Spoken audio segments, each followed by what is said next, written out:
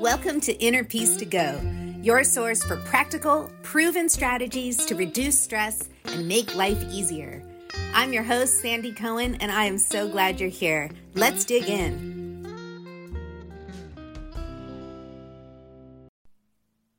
Hey, welcome back to Inner Peace to Go. It's Sandy Cohen here, and I am so glad that you're here. Thanks for tuning in. So this week, let's talk more about thoughts. Last week, we talked about don't believe everything you think, and that remains true. But this week, let's talk about some thought traps. Now, our thoughts are a key way that we process the world, and they make a huge difference in how stressed we feel or how peaceful we feel. The way we think about the events of our lives determines whether we get super stressed out or not at all or somewhere in between. And as Harvard psychologist Ellen Langer says, events don't come prepackaged as positive or negative. We do the packaging. And the way we do that packaging is with our thoughts, right? An event happens, an event is neutral, and then we either think that it's terrible or that it's wonderful or any range of choices that we could be thinking about the events of our lives. So how we think is really important. And that's why it's so good to remember that we don't have to believe everything we think. Just because we think something doesn't make it true, right? And it's definitely not true that all of our thoughts are helpful. I mean, when I was in my previous job, I used to have the thought all the time. So I was overworked and unhappy. And I used to think all the time, I'll never be able to leave this job. This is such a good job. I'll never be able to leave. I used to think if I leave this job, I'll never work in journalism again. I had this thought going around on a loop. I'll never be able to leave and I'll never be able to get a job as good as this. And those thoughts did not make me feel full of possibilities and hopeful. Those thoughts made me feel really stuck and really miserable. And not only were they not helpful, they weren't even true. I was able to leave that job and I got way happier when I did. And I was able to continue working in journalism. But it's hard because even unhelpful thoughts can seem really true.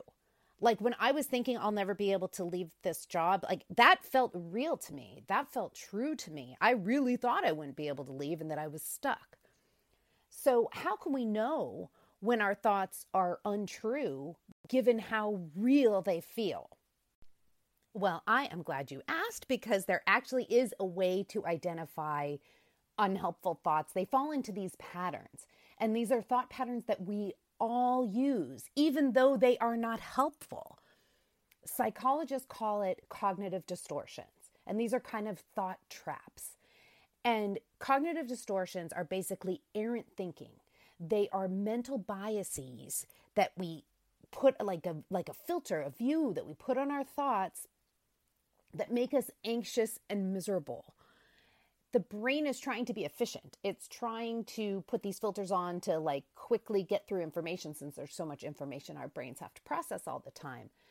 But this is one of those things where it's have you ever taken a shortcut that turned into a long cut because of road closures and whatever? That's kind of what happens with these cognitive distortions.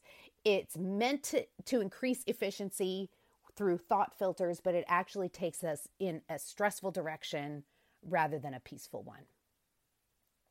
Knowing what these distortions are, because they fall into a total pattern, I'm going to go into them. Knowing what they are can make them easier to spot in our own thinking patterns, which hopefully makes it easier to disconnect from them and disbelieve them.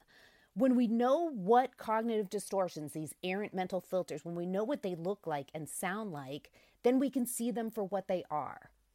Unhelpful distortions that are not reflections of reality. So here are the most common cognitive distortions. They fall into, I think there's about 8 of them, 10 of them. The first is black or white thinking, all or nothing thinking.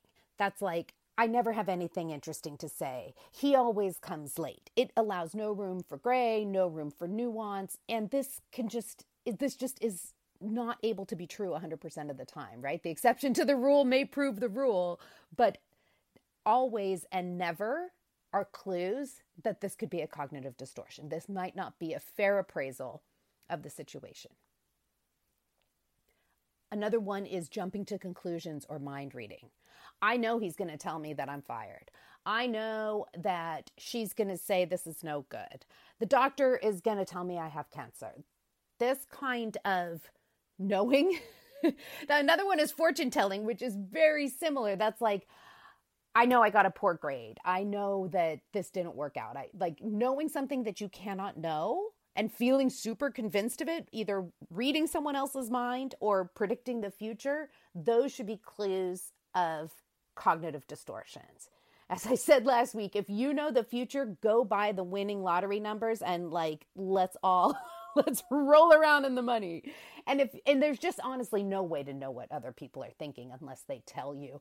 So if you become convinced that you either know the future or know what someone else is thinking, that's a big clue that it's probably a cognitive distortion. Another common distortion is personalization, where you take the blame for something that happened to the collective. Like, we lost the account because of me, even though maybe the whole department was responsible. Personalizing something that is the work of a group is generally a thought distortion. Shoulding on yourself. Oh my God, who hasn't done this, right? I should be in better shape. I should be a better mom. I should, exercise more often. I should be cooking at home more often. When we're using that should language, that is a self-critical perspective. It puts a lot of pressure on us, and it is potentially a thought distortion. And these cognitive distortions doesn't mean that the basis of them is errant. It's just a way of looking at your reality that is more stress-producing than hope-producing. And we have a choice in the way that we think about things. We have a choice in how we want to frame our reality, how we process the events of our lives. And being aware of these kinds of cognitive distortions gives us that opportunity to approach things in a more helpful and supportive way. Another classic cognitive distortion is comparison, where you compare just one part of your reality to someone else's experience when you don't know what their experience actually is. Like, for instance, a colleague of mine says, writing is easier for everyone else than it is for me. And there's just no way to know that. And we talked about that. I said, it might be just as hard for them, but you only see the final product. I mean, you know for yourself how hard it is to do good writing and create something really good. And when you read someone else's work, all you see is how good it is, and you don't know what went into it. So when we do this kind of comparing our entire experience to someone else's final product, that's a bit of a thought distortion, a bit of a cognitive distortion. We don't know. We don't know what someone else's journey is like, and we don't really benefit by putting ourselves in that kind of negative light. Everyone's happier than I am kind of thing. Oh, this is a classic one, catastrophizing, where we can only see the worst outcome and we don't allow for any other kind of outcome in our mind, right? Like, this mole is definitely cancer and we don't know that. Or I'm for sure going to get fired and we don't know that. My car is going to break down and I won't be able to afford to fix it. This kind of assuming the worst, predicting the worst, this is a cognitive distortion. Again, we do not know the future. There's no way to know exactly how things are going to turn out. And so when we can only see catastrophe and horror in the future, that's a clue that we are not looking with a full open mind. We've narrowed the aperture to look at only the negative, and we're not allowing for any other possibility. And that's what cognitive distortions really limit. They limit our seeing the whole situation for what it is, and they apply a negative filter onto what is a neutral reality. Another thought distortion or cognitive distortion is sticking too close to labels, like labeling yourself, I'm just not smart, or I'm just not a hard worker, and letting that be the whole story, because we know that's not the whole story. Again, nuance, right? There's a lot of nuance in life. Things aren't ever just one way. So allowing for more nuance means undoing the limitations of a cognitive distortion. And then finally, disqualifying the positive, like not acknowledging the positive. So say you got praise, you did well on an assignment and people are like, that's great, or your boss says that's great. You think, well, that was just luck. That was, one good thing out of a million bad things, and my next one will be bad too. So disqualifying the positive and a little catastrophizing thrown in. So these are thought traps, right? The thing to notice here is just that these are not fair appraisals of reality. And I don't know if ever our thoughts are fair appraisals of reality, but these ones have a decidedly negative bend to them. And thinking this way for sure makes you feel terrible. It's not like maybe I could think this way and feel fine. You won't. These kinds of cognitive distortions contribute to anxiety and stress and upset and misery every time. It never doesn't do that. Oh, how's that for a black or white? Generally, thinking this way is not going to lead to a sunny outcome in your mind. Another unhelpful thing that we do with our thoughts is something psychologists call emotional reasoning. And this is when we filter our thoughts through our own negative feelings about ourselves.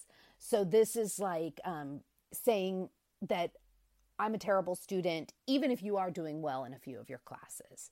Or thinking nobody likes me, even though you actually do have friends. Again, this is sort of that mental filter of discounting the positive, of amplifying the negative, and these are cognitive distortions. Whenever the negative is overly amplified, overly highlighted, that tells you that you're not thinking this through with the kind of open mind that would lead you to find solutions and that would lead to like a happier you. So how do we overcome these unhelpful and upsetting patterns? I mean, the first step is really recognizing that they exist and spotting them when they come up. Noticing when you are framing thoughts in a negative way, and ask yourself, is this one of those cognitive distortions? Because again, these happen to everybody. This is not an isolated event. We're all going to have negative filters on our thoughts from time to time. The first step to undoing it is to notice that it's happening. And then we practice framing things in a more helpful way. And this doesn't mean that we ignore our problems or pretend they're not there or just ignore our feelings. It's just about thinking in ways that allow us to approach with a more empowering attitude rather than having our thoughts really contribute to increasing stress and anxiety. Being stressed out does not make us better problem solvers. When the brain gets stressed, when we get stressed and our brains get stressed, our fight or flight system goes off, and that takes all the power from your prefrontal cortex, which is where all your brilliant ideas come from. And it lets the lizard brain run the show. It's like the oldest part of our brain. That's what ends up running the show. So stress does not make us better thinkers and does not make us better problem solvers. So what we really want to do is, look, there's going to be stress in our lives. Not everything is hunky-dory every second. We're going to face challenges. That's part of humanity. We wouldn't want to not. I mean, challenges are how we grow. And we're going to experience a range of emotions from the great to the devastating and everything in between. And our task, if we want to create a greater sense of inner peace, is to really monitor and recognize how we are thinking and recognize where our thought patterns and these kinds of cognitive distortions are creating stress that doesn't need to be there. It's not that life is stress-free. That's not the situation. But we really increase our stress, magnify our stress by the way we are thinking, particularly when we're applying these, not intentionally, applying these negative mental filters that psychologists call cognitive distortions. So when you notice these patterns come up, and they definitely will because we all experience them, remind yourself, this is an unhelpful filter. This is a cognitive distortion, and there are other ways to look at this issue. What am I not seeing here? How can I broaden the aperture? What would it look like if I tried to apply a positive filter? How can I frame this in a way that gives me a little more agency and a little more peace? So that's what I've got for you this week. I hope it is helpful to know about these cognitive distortions. Oh my gosh, do I ever do this? But I'm getting much better at recognizing it, and recognizing it sooner rather than later. So I hope that's your experience too. Love to hear about, what has been your experience with cognitive distortions and how do you deal with them? Please drop me a line on Instagram. I'm at Sandy, or you can email me at innerpeacetogo@gmail.com. And if you like this show, please consider leaving a rating or a review and maybe share this episode with a friend who you think might benefit. I'd appreciate that so much. Thank you again for listening. I wish you many, many peaceful and easeful thoughts, and I'll talk to you again next week. Hey, if you want to keep the peaceful vibes going, get on my email list. I'd love to send you my free ebook, The Ultimate Stress Busters Guide, packed with actionable steps to bring on the chill.